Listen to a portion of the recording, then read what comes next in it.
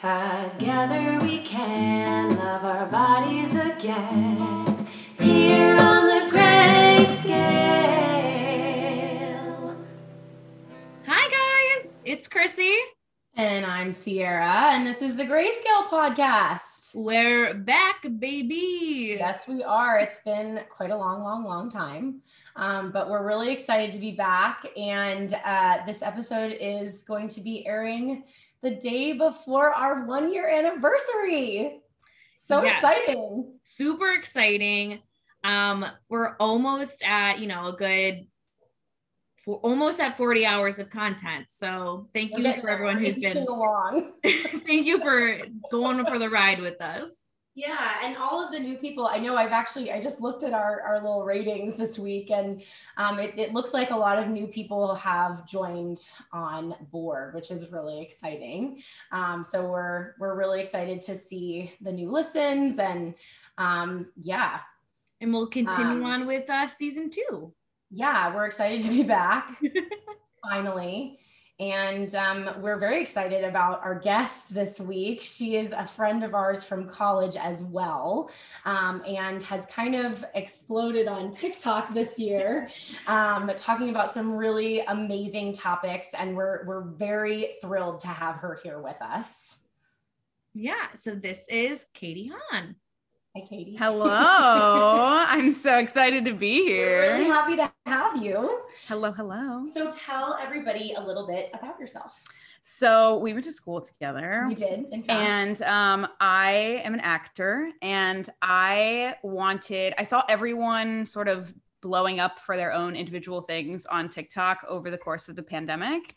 And I was like, I could get on TikTok and just do more like actory type things or little skits or whatever. And I was like, but I kind of just want to talk about something. And the thing that I wanted to talk about so much was sex ed. And that's because I had always been like the friend that all of my other friends came to talk about sex, relationships, whatever. I don't know if it's just that I'm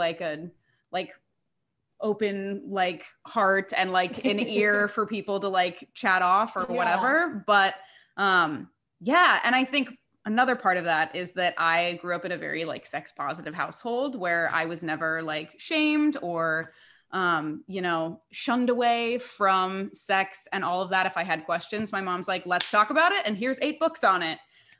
So that then kind of made me want to talk more candidly about it just with my friends. And then when I got on TikTok, I saw so many videos of people talking about sex and relationships that were so wildly inaccurate. And I saw a real need for this. And I was like, you know what? I don't have a lot of shame around these topics, so I'm willing to be the one to start the conversation. And then it just kind of snowballed from there. My first video got 500,000 views, which was insane. Yeah, that's amazing. It was crazy. That's really exciting. It's very exciting. And congratulations, honestly. Yes, thank you. You can tell how much work you put into it, and it's definitely helpful and very exciting. Thank you. Yeah. It's already blown up more than I ever could have imagined. So now now I have this baby, and I'm like, oh, I have to do something with it now. This was fun at first, and it is still fun, but it was now it's now there's pressure. Now there's pressure. Gotta feed the baby. Yes, exactly. And I know that you also just started your own podcast. I did. So why don't you tell everybody a little bit about your podcast? I did. My podcast is called Your Gay Big Sis on Spotify, Apple Podcasts, wherever you get your podcasts. And it's basically just a more long form version of my TikTok where I'll cover sex ed topics or sexuality topics, relationship, intimacy topics. I'll bring on guests who can incorporate or what's the word I'm looking for? Here I go. I'm gonna cut there. I bring on guests who can contribute. That's the word I'm looking for. Guests who can contribute to those kinds of conversations. And then I answer more long form questions from my listeners and take advice or give advice. I take advice too. Anyone who wants to give me advice. But yeah, it's just more of my TikTok, but longer and listenable. Yeah. And we'll be sure to to promote everything on we're going to post everything on our Instagram. So if you want to see Katie's TikTok, or if you want to, if you want to listen to her podcast, which I do highly recommend, I just started listening myself. Thank you. Yes, you'll be able to find that on our Instagram page. Amazing. So we just kind of addressed this first question. So I think we can actually keep going. Yeah. But how do you think that sex education in today's school systems contributes to body dysmorphia or dysphoria? Okay, I love this question because there's so much to unpack here. So I think the main thing that contributes to body dysmorphia, dysphoria is abstinence, like abstinence only education. Because as we know, there's been a lot of studies that have said that abstinence only education does absolutely nothing to prevent teens from having sex. It only contributes to feelings of shame around bodies and sex and all of those sorts of things. And so I think that's probably number one, is that we are from a very young age telling people that their bodies are not to be used for pleasure, that they are to be hidden away, that you cannot show off your body, that you have to adhere to a very rigid set of rules in order to be seen as good or pure by potential future partners or anything like that. That I think that's probably the biggest factor, is just this constant pressure of abstinence that does not work. Right. It doesn't work. Right. Yeah. Well, and I totally agree with you. I think that there is such a huge need for this topic in general in school systems, public and private. Yeah. Because I agree. It's like, it's a lot of abstinence, but it's also a lot of, I feel like they are too focused on it being, quote unquote scientific, because there is this like uncomfortability factor that goes into sexual education in high school specifically. Yeah. Because teenagers suck. Yeah. No offense. You guys are great. Actually, today's teenagers are fucking rock stars. Yeah. But there is like that kind of, how do we talk about this and give it the weight that it deserves, because there should be some sort of seriousness there too. But I agree that there's so much lacking in the way of talking about, like, not just the changes that are happening, kind of within you, but like, how does that affect your emotions? Yes. How are your hormones changing that are going to affect you day to day? And like, what does that actually look like? Yeah. How do you interact with another person in a safe way sexually? Like things like that, where it's that is all missing. Yes. And I think that a huge factor in that is that so many people still think that in order to teach sex ed, you're somehow like encouraging kids to have sex, or rather teaching kids how to have sex. And there is absolutely a way to convey the weight that sex has and the risks without like trying to pretend like sex doesn't exist at all, Right. Or that you shouldn't, or that you should not want it. Yes, exactly. Right. Yeah. Right. Yeah. I mean, I've talked about it a couple of times on the podcast already, but I grew up with abstinence only education, and it wasn't that I grew up in a not sex positive house, but we just didn't talk about it. It was there was no sex house kind of a situation. And it was very interesting because obviously there's a lot of shame and embarrassment that I grew up with and took with me pretty late into my life, frankly, surrounding sex. But it also, the heteronormativity of it was also very much brought with me like throughout life, where like we were separated by gender, female, male. It irks me so yeah. And in order to talk about it and to talk about like puberty and like hormones and stuff was talked about very, very gendered in that way. And then when we finally got like, that was in 1 year, and then the next year we got like a combined experience. So we talked about like what happens to a woman when they have sex and like what happens to a man when they have sex. And then when we got together, it was like, this is how a baby is made. And it was very, like Sierra said, very like scientific, but also like very like baseline, no nuance, anything. Like there was nothing about it that involved obviously other sexualities, different ways to have sex. All of it was just like, and so a lot of people, you know, I don't know, I just felt like I grew up until I didn't really grow up when it came to sexuality until like halfway through college. Yeah, I've heard a lot of people who have that exact same experience. Yeah. Right. And I feel like, you know, there's so much about that way of teaching sex education, which, you know, and what you experienced, it looks a little bit different than what I experienced, you know, because we only had it for one semester at my high school, and it was always combined, and it was, you know, it was like one of our classes day to day for the whole semester. And then we did, I think we flip-flopped and it was geography or something like that. Whatever. But the point being that I think that because there's nothing being taught about, you know, I guess now there's stuff being taught about consent, but there's not stuff being taught about communication and pleasure and all these things.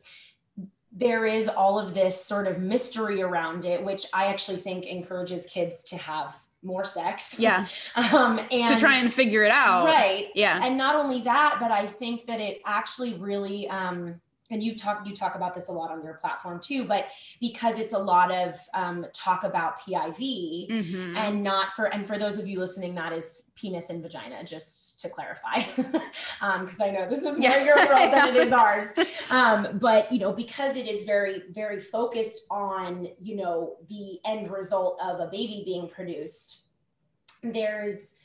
I think that it really like kind of encourages the narrative of, you know, women need to be desirable for men so that they want to procreate with us. And that other types of sex aren't legitimate. Yes, that too. Exactly. But I think that really plays a big part in, you know, hating your body. Yeah.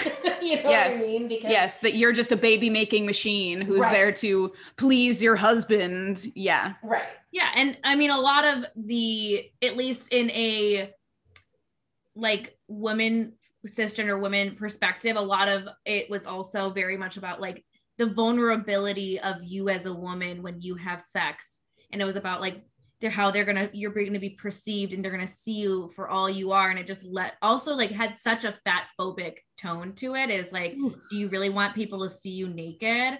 Like it was very degrading and like crazy. So like, I think there's always like, to tie it all back to the question about like body dysmorphia, was like 100% hand in hand, because not only was it equating like sex in your body, but also your desirability, your attractiveness, how you're attracted to others, things like that.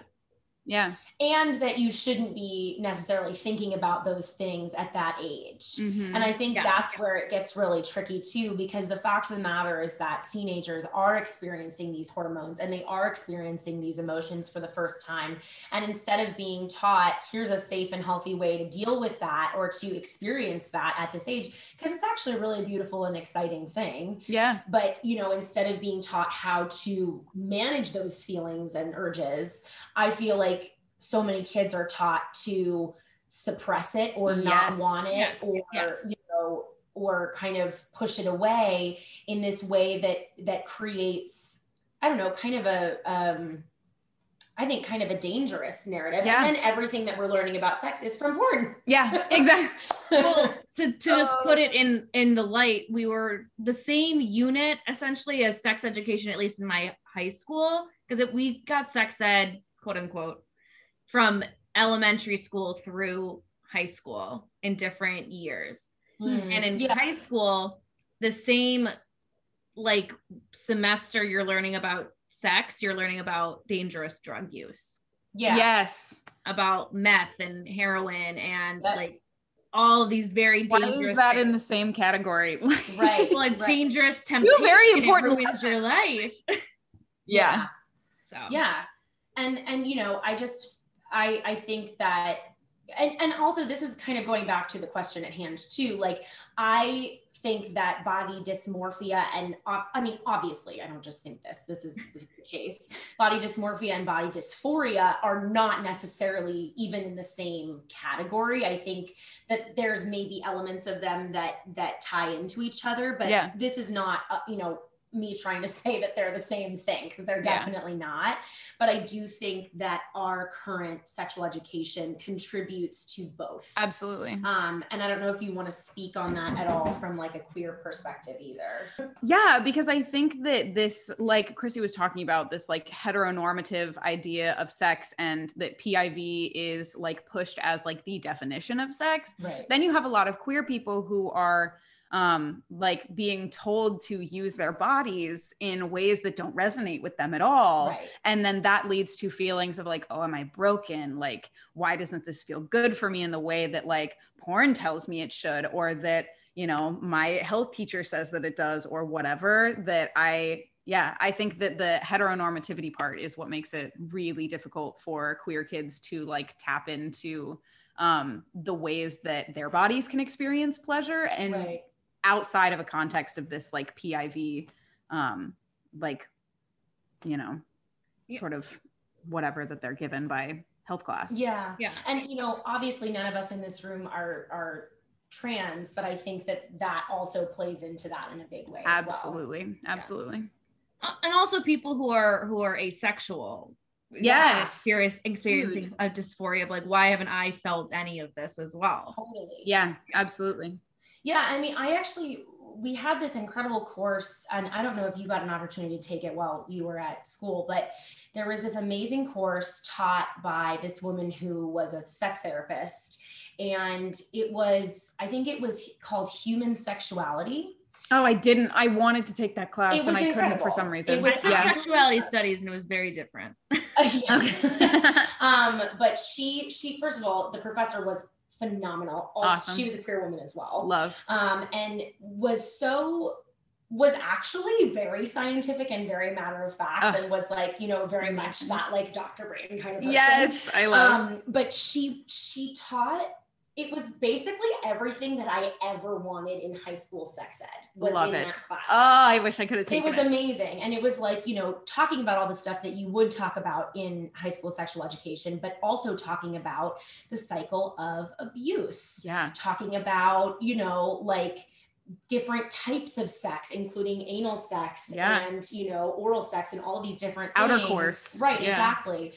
And it was so comprehensive. And I was like, the way that this is being taught could very easily be taught in a high school class. Like no teenager is going to like be intaking this information in a way that like wouldn't be received well. Yes. Well, that's something else that I would love to talk about, and we can circle back around if this is too much of a tangent. No, but we love a tangent. I know.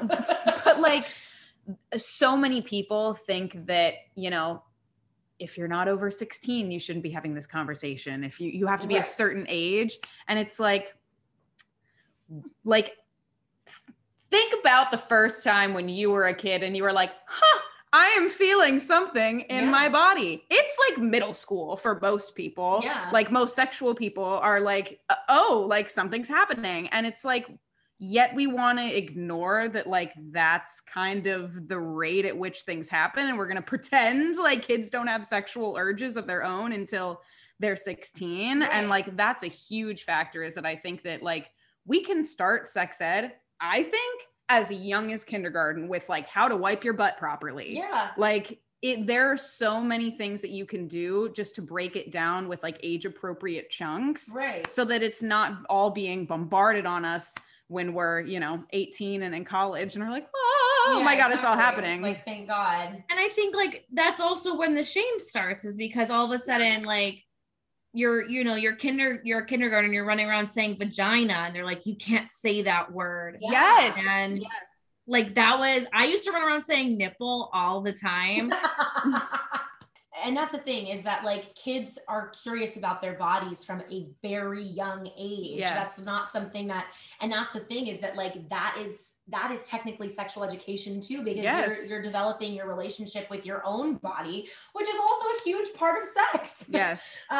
Super important, I think, in sexual health in general, to have like a really solid relationship with your own body. Huge. That's where it all starts. That's Yeah. where it all starts. I will say, I feel like I have started having a lot better sex later in life, because I mean, obviously that's sort of how it goes, but especially as I've developed a better like love towards my body, my sex has gotten incredibly better, like so much better. And not that it was bad before, but it's like fantastic now. You know what I mean? Yes, exactly. And I think that if we were teaching kids also in sexual education from that very young age of, 4 or 5, to love their bodies and appreciate and cherish their bodies and have a relationship with their bodies, that I think a huge part of that shame factor would come out of it as well. Absolutely. Well, shall we keep going? Let's do it. So I'm very excited to hear your take on this, Katie. So if you could create a sex ed curriculum, what would it include? We just kind of like I would need like a 30-minute TED Talk in order to like properly give this spiel, because there's so many different elements, and I've actually thought a lot about this, and I want to start with that. Like, I think the best sex education curriculum starts with a lot of homework. That like, I think the most successful kind of sex ed would be the kind of information that students could consume on their own time in their own privacy. Because what adds to the shame level of health class, it's Timmy has a question about his penis. Like, it's like, and so then there's like that whole element where then kids are in class and they're with their peers and they're wanting to ask really personal questions that they may not be comfortable asking around an entire class or their teachers. So like, I have a dream one day to create a sexual health education like app or platform where schools can like somehow input grades through it and just say, log on to this website, complete by this date, and do it all on your own time. And there's links and resources to all sorts of things, because I think a huge part of why the like current sexual education curriculum doesn't work is because we're trying to teach these kids about really like personal things at an age where they are like at like peak self-consciousness. And it's like, if they were able to just like read a book in their own room and digest it and ask questions, I feel like it would be so much more effective. So, and I think that we've seen in the pandemic that online learning, like, it doesn't always, make test scores tank and all of that, that like kids can still really engage. I know that's not, I don't want to do online learning forever, believe me. And this is not a pitch for like online learning is the best, but I think that we could really utilize it in this way to let go of some of that like middle school shame around sex ed class. Right. So I want to start with that. But I think the best sex education curriculum covers all bases, and there is no question that is too inappropriate or too mature to ask. Like, if I was a sex education teacher and some 16-year-old was like, what's a kink? I'm like, let's fucking talk about this. Can I curse on this podcast? Yeah. Okay. Yeah, absolutely. I forgot to tell her that beforehand. Yes, this is explicit. I love. But yeah, so I'd be like, let's talk about it. Like, and like I said before, like there are ways that you can like express the weight and risks of sex while still like without like encouraging kids to do it, if that makes sense. Or encouraging them not to. Exactly. Yeah. Yes, exactly. So I think that things that needed to be added, just scratch abstinence altogether. It does not work. I think things that need to be added are like a really deep, in-depth conversation about masturbation. Yes. Like huge. The fact that it's just like touching yourself is okay. Moving on. But it's like, but what are the benefits of masturbation. Like there are many, like what can you learn from that about what you like? Like I think sex education needs to cover porn. I think you need to talk about like why porn isn't real, like all of those kinds of topics. I would love for it to be like kink inclusive. Yeah. I think there's a way to do that without, diving into, and this is what a porn scene looks like, kids. Like there's that's funny that you say that, because in this college course that I took, she actually did address kinks, but not only that, she actually discussed the difference between kinks and fetishes. Yes. Which is so important because they are so different. Yeah. They are not the same thing. Yeah. And I think that it actually, I even at the time didn't fully understand the difference between the two. Yeah. And learning that really, first of all, opened up my mind in a huge way. Yeah. And I was already pretty, people on this podcast know I was pretty kink positive at that point.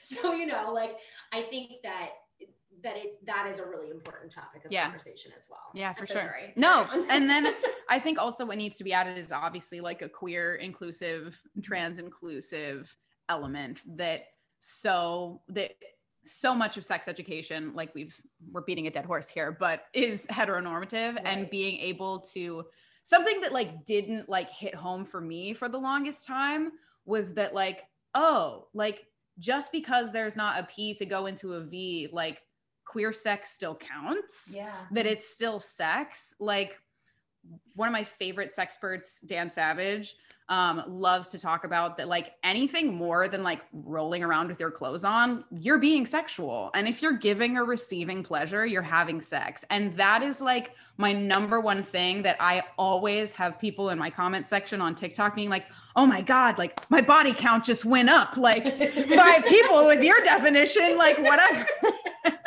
And I'm like, but like the reason that's so important is because we need to be taught to treat every sexual encounter, no matter what act you're performing, to hold that with the same weight as anything else. Yeah, agreed. Yeah. Agreed. Yeah, that's how like, the romanticization of like the unconsensual kiss happened. Mm-hmm. Bingo. Yeah. Yeah. There you go. Absolutely. And I mean, again, like I think too, just to sort of jump on the bandwagon here. Yeah. I feel like if I could create a sex education course too, I would love to include talking about like just different body types. Yes, and, huge. And like you can talk about that from a scientific perspective, I suppose, but also really to address not even necessarily body positivity, but like body prejudice as it is, because I don't think that we're going to start to unlearn this as a society until we start to actually teach it. Yeah.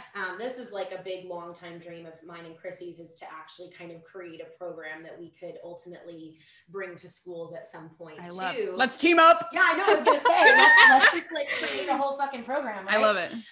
But because I think that that's really important too. Yeah. And I mean, of course, bodies and sex go hand in hand. Absolutely. Which is why you're here. Yes.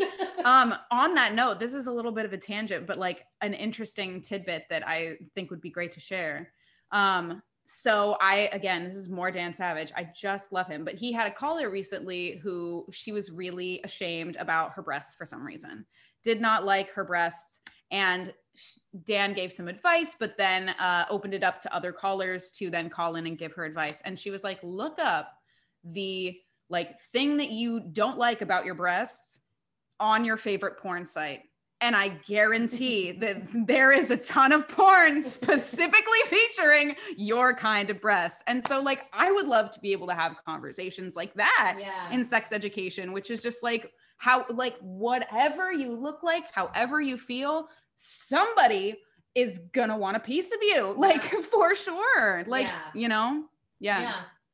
I love it. Yeah. Incredible. Well, we clearly need to do this. Yeah. Sex education coming to you guys soon. All right, well, let's do the next one. This is kind of, all of these are relatively similar too, but I feel like this is something that you're definitely gonna be able to speak to. So would you say that acceptance of sexuality is connected to body acceptance? I would say that they're absolutely connected. However, they can travel in like very different paths and kind of stray and not always meet, if that makes sense. Yeah. That I know a lot of people who will have a journey with their sexuality, and then comes the like gender exploration, like kind of experience. So I say yes. I think that they absolutely do go hand in hand for sure. Yeah, I mean, and that's not to say either that like one of them is like magically happens and then so does the other one. Yes. Because I think that, you know, Yes. Honestly, I think that they're both very fluid. Yes. I think that the way that we talk a lot about how, you know, your self-love, you know, journey is never really over. And even all of these influencers that we talk about on Instagram and TikTok and, you know, all over the place, who are very body positive and who have had a huge impact on mine and Chrissy's lives in that way. Even a lot of them are like, yeah, having a really shit day today. Yeah. I'm not liking what I'm seeing in the mirror today. And I'm having a really hard time with that. And I think, you know, not necessarily to say that acceptance around sexuality is that way, but I think the fluidity within sexuality is kind of similar to that. It's like, you know, like, I mean, I can even use myself as an example, because I would say that I'm not necessarily, I don't really identify as bisexual, but I definitely am attracted to, you know, female and male bodied people. Yeah. And, you know, it just sort of depends on the day. Yeah. So, there you go. like, I think that is definitely, yeah. But I also think like being a sexual being in general is maybe connected to acceptance of your body. Yeah. I think that I've also seen a lot of people who have a sexuality like exploration journey, and then the body acceptance follows because they were able to find that like confidence and power in their body through sex, by, you know, being with people who are like, oh my God, I love your body, or, you know, wanting to worship their body or whatever it may be. And then I've also seen people who have had the experience the exact opposite way, where they have found a really amazing, like beautiful self-love and body acceptance. And then the sexual like exploration follows, because they're like, oh, like this is my body and I can do with it what I want. So let's have sex. So that like, I don't think that one necessarily comes before the other, but I think they absolutely can like bounce off of each other in that way. Yeah. Yeah. I this is like related, but it's slightly different, because I'm currently like, I feel like my sexuality is very nuanced, and I'm still kind of like trying to collect the puzzle pieces for what it means to me. But for me specifically, it's like the sexuality and attraction are very hand in hand, but they're not the same. Like I could potentially be attracted to someone and still not want to have sex with them, and vice versa. I could want to have sex with someone and not necessarily like see them as an attractive person. Yeah. And I feel like that happens to a lot of people. And a lot of that also has to do with body acceptance, because once again, there's a level of, as I'm learning to love my body regularly, there's a level of shame. So like, who am I attracted to doesn't necessarily mean I'm comfortable having sex with them, because of the shame that I feel about my body. And so it like all gets very, very tied up in each other. And I think it's important to mention that, because I think there's, with all of the shame that's surrounded bodies and surrounding sex, there's a level of almost fracturing where they're definitely connected. They were all a puzzle piece at one point, but based off of trauma and shame, they kind of become disjointed. When maybe they're supposed to be together, and or maybe they're not. But I think that's something that at least I'm discovering personally, that I think I don't always hear about. But well, and to piggyback off that too, this is something else we can throw into our sex education course.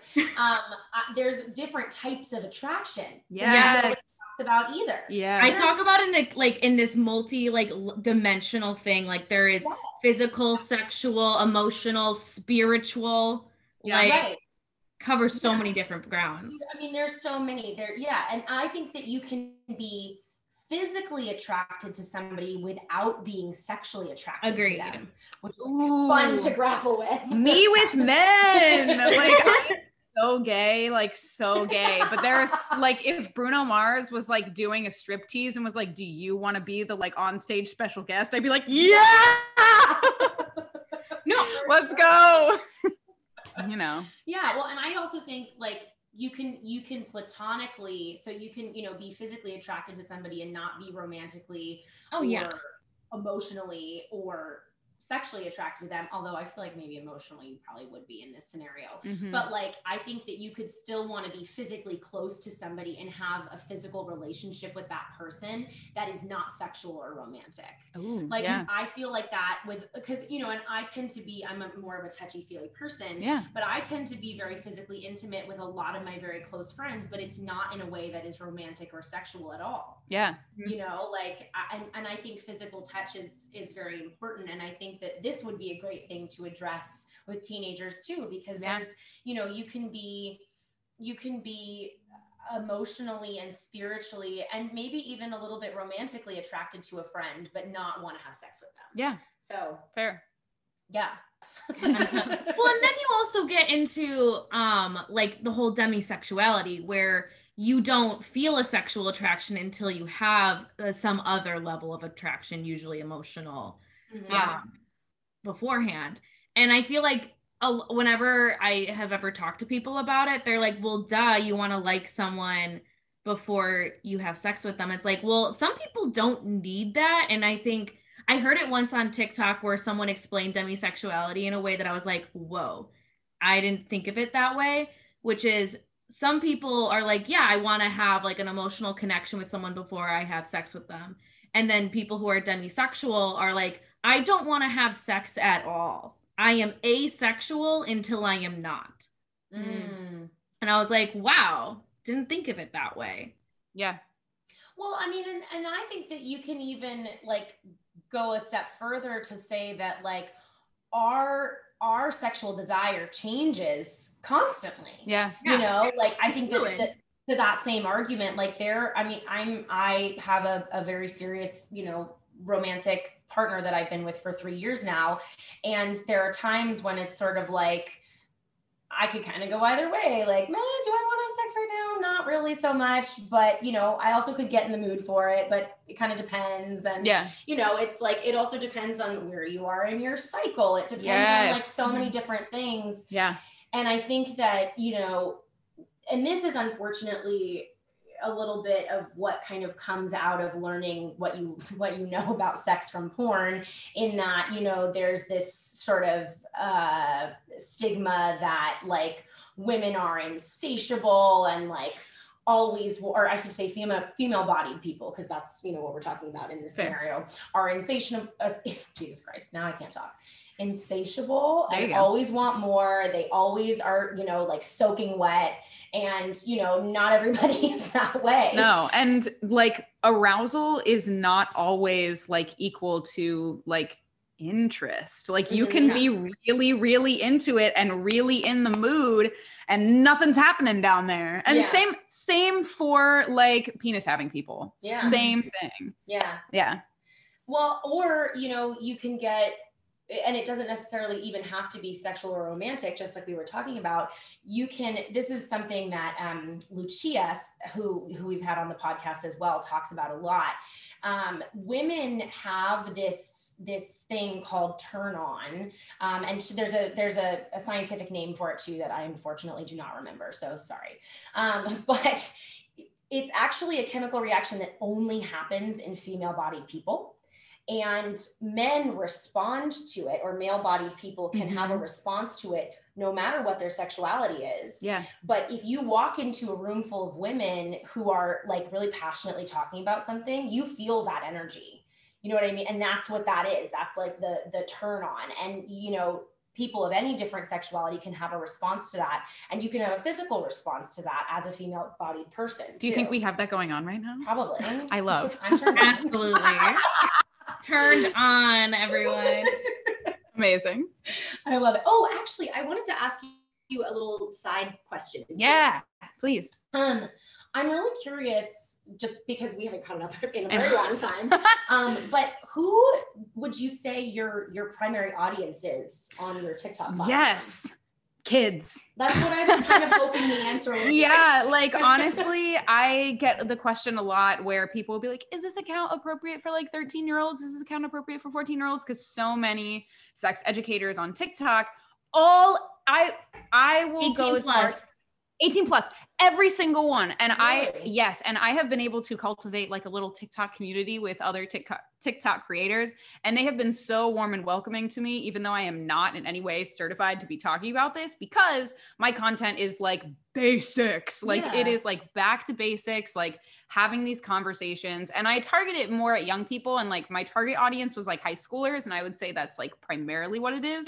I can't see like in my analytics exactly the ages of the people that follow me, but I have like deduced that it is high schoolers because my engagement peaks from 3 to 5 p.m. every day, which I feel like is after school. Fair.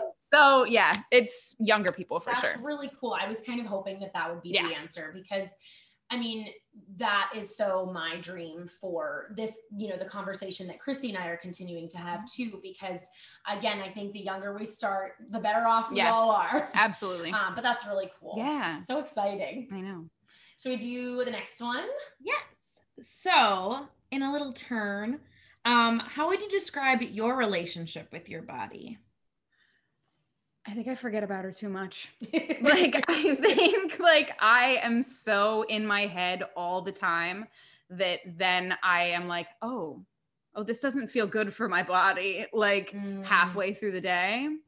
So I would say, I feel like I have like put my body on the back burner after college, because like in high school, I remember like like all of my parents' friends being like, oh my God, you're so tall, you should model, whatever. And so then I felt this pressure to like maintain this body type that everyone was pointing at me and saying like, this is what you look like. This is what you should look like. Here are the models. Like you can look like this. This is what you have to do to get there. And it wasn't until I got to college that like, I think part of that was also like growing up in Indiana and growing up in like a very like Lily Pulitzer, like Vera Bradley kind of like area, was that I wanted so badly to like dress how I'm dressed now, which for the people who can't see me, I'm in a hoodie and some cargo pants. Like I wanted like to wear boys' clothes, and I felt so pigeonholed because of the way that I looked to conform to the way that other women who looked like me were expected to look. Right. So yes, point being, it wasn't until college that I was like, oh, I can wear whatever I want on my body. Like, I don't have to look like the other people who have my body type. I can wear baggy clothes. I can, shop in the men's section, and that's okay. And I think also part of that is living in New York, where people are wearing a bikini down the street in January, and you're like, it's just Tuesday, like fashion, whatever. You gotta love Brooklyn, right? Yeah. No, but I think I feel like I kind of had a similar experience also in college, once I kind of separated from this idea of what I was supposed to be. Yes. And then I also really had a lot of changes in what I chose to wear every day, and how I chose to do my hair or makeup or not do my hair or makeup, and like things like that, and that really changed and progressed honestly from year to year.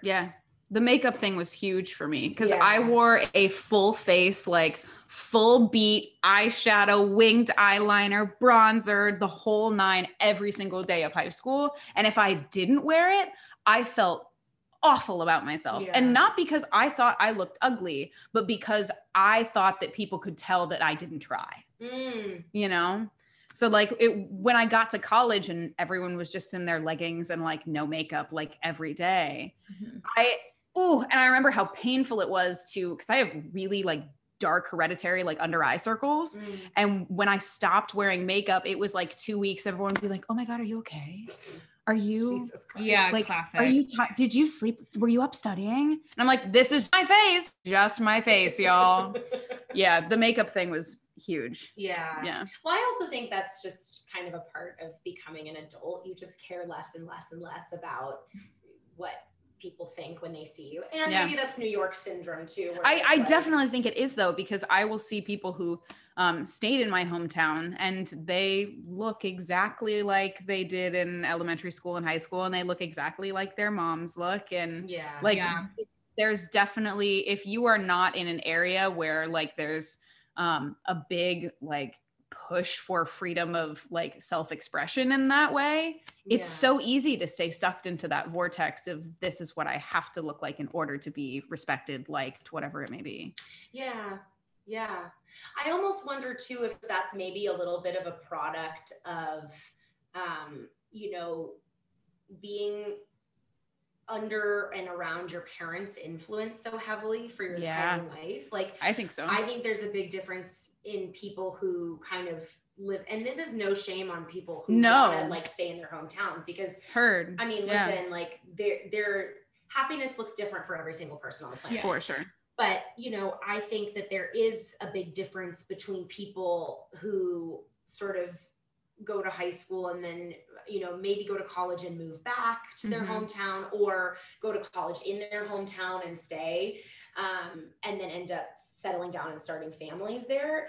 I feel like there's a big difference in that versus the people who do like leave home at 18 and, of course, like visit their families or don't, depending on what your relationship with your family is like. But I do think that there's a very big difference in the sense of individuality and independence that you get when you're kind of forced to learn how to do a lot of things for yourself all at once. Yeah, absolutely. I mean, a parent's influence doesn't go away if you are still in their circle. And I believe this as someone who has a pretty good relationship with my family and my parents, but moving away was the most beneficial thing for my mental health and physical health, frankly. And I've mentioned this a few other times, but a lot of my body dysmorphia and just like general self-loathing came from my family. And so, when you're 800 miles away, it's very hard to hear all of that from the past. And I was always shamed so much because I mentioned it many a times. I've got big boobs and I have a like pretty curvy body. And so there was a whole level of desexualization of my body from a young age because I was a minor and my mom worked in law. And so she always was the horror stories of like me getting kidnapped and all the horrific things that happen to people. And so I was always told like, I couldn't wear tight clothing. I couldn't show off my cleavage. And I think some of it had to do with that reasoning in her mind. It had to do with just like sexualization in general, how to be the fact that I wasn't skinny. Like a lot of it probably was all tied up in each other.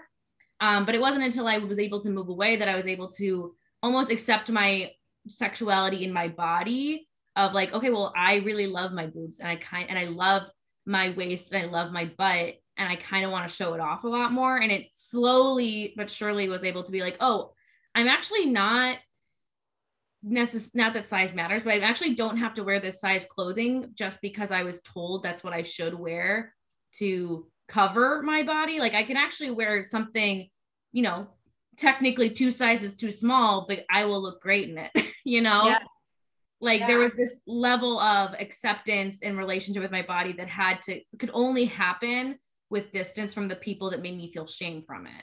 Yeah. I think that like when there's any type of sort of suppression of self-expression that happens so much for teenagers, obviously there is so much relief that comes from being able to get out from under that and have your own agency. Yeah. Actually, this is kind of a good point. I wanted to talk about this and I forgot until right now. And I wanted to talk about it with you here too. Okay. Have you been watching Sex Education? Yes. Okay. No spoilers though, because I'm only like 2 episodes into the most recent season. Okay. Yeah. So I will not spoil, Okay. but basically there is a lot of suppression Yes. of teenagers in this season. And I think you see that pretty Yeah. early on. I cannot get through a single episode without absolutely sobbing hysterically. I just like cannot do it, but it's really good. And first of all, I think that they are, if people listening have not seen it, please do yourself a fucking favor. It is so good. And it's also talking about so many issues that we really like don't hear about enough, and especially in such a mainstream setting. Yes. And without feeling preachy. Not at all. It's amazing. It's very well, because it's like you're kind of learning and growing and experiencing with them. It's digestible, you know, it comes in right, but it's also like the person who introduced me to the show is actually like 15. So, you know, and she was like, I really think you would like this show. She was right. But I think that it's also very digestible and relatable for people who are that age and who are going through and experiencing these things. For sure. But in this way that is like so helpful. Yes. It's another platform for that. But I just think that, you know, this particular season 3 is a great representation of kind of what happens. Well, the whole show really is like a representation of what happens when you try to stifle self-expression, especially in teenagers. And, you know, I think it hits home for us at this age because we're all kind of dealing with the aftermath of that in our own individual ways. Yeah. But anyway, everybody go watch Sex Education. It's so good. It's perfect. I was like, Katie has obviously seen it, but I just have to be sure. Cool. Should we wrap things up here? Let's do it. All right. So this is the question that we ask everybody. Okay. So what are 3 things that you love about your body? Can it be like something I love doing with my body? It can be anything. Okay. I love holding my body. I love that. I love do y'all do shoulder kisses? No, but I should. No, but it is my favorite self-love thing of all time. It's my like panic attack, like calm down is like bare shoulders. And you just it's the only place that you can like kiss on your body that's like closest to your like fate, like where you'd actually be kissed by another person, if that makes sense. Because you obviously can't kiss yourself in the mouth, but like, you know, wouldn't that be cool? It would actually. But I love giving myself little self shoulder kisses, and like I love just like holding my body. I love this is like cliche, but I genuinely do. I love my smile. I have a huge mouth. I have a really big mouth. And I've had a lot of orthodontic work done in my life, which I think just like only contributed to like how massive my mouth is for some reason. But for the longest time, I was very like ashamed of my like massive teeth. And so now I am like, I love my smile. You guys can't see, but Katie does have a really gorgeous great smile. Check the Instagram. Thank you. I remember like being in high school and like feeling like I had too many teeth showing. So I'd smile like with like just try to make just the front teeth show. I have so many high school photos where I look like an American Girl doll, you know, where they just have like the two showing. I love what I tried to do. So yes, these are all stemming from things that I like once didn't really like, and now I do. Love that. And I love my butt. Yes. I love my butt so much. I think she's so cute and just the right amount of perfect. I love her. We love butts on this podcast. We do love butts on this podcast. That's amazing. Yay. Yay. Well, thank you so much for being here. Thank you for having me. Absolutely. This was an absolute blast. I feel like we might need to do a part 2 of this. Yes. Because sex is always a fun topic to talk about. We love to talk about it. And I know you love to talk about it too. But thank you guys so much for joining us yet again. Hopefully we're going to have some more regularity coming back to you. I know we promised that to you in the fall, but we're really serious about it this time. So New year, new us. Yeah, no, sure, for sure. 2022, it's definitely not the same as 2021, right? But we're grateful that you guys are here, and we're really grateful for those of you that have started listening in our little hiatus, and we're really excited to keep having this conversation with you guys. I also want to remind everybody too that if you have questions that you would like us to start incorporating on the podcast, or like a personal question that you want us to address, or if you yourself would like to join us here on the Grayscale, you can let us know. You can send us an email at what's our email address? The Grayscale, is it .body? The grayscale.body@gmail.com. Yes, so you can email us there, or you can definitely DM us on our Instagram page, which is the grayscale_body. And yeah, I think that just about does it. Chrissy, you have anything else? Thank you for 1 year of the Grayscale, and reminder, all shades of gray are beautiful. They sure are. Love ya. Bye. Bye.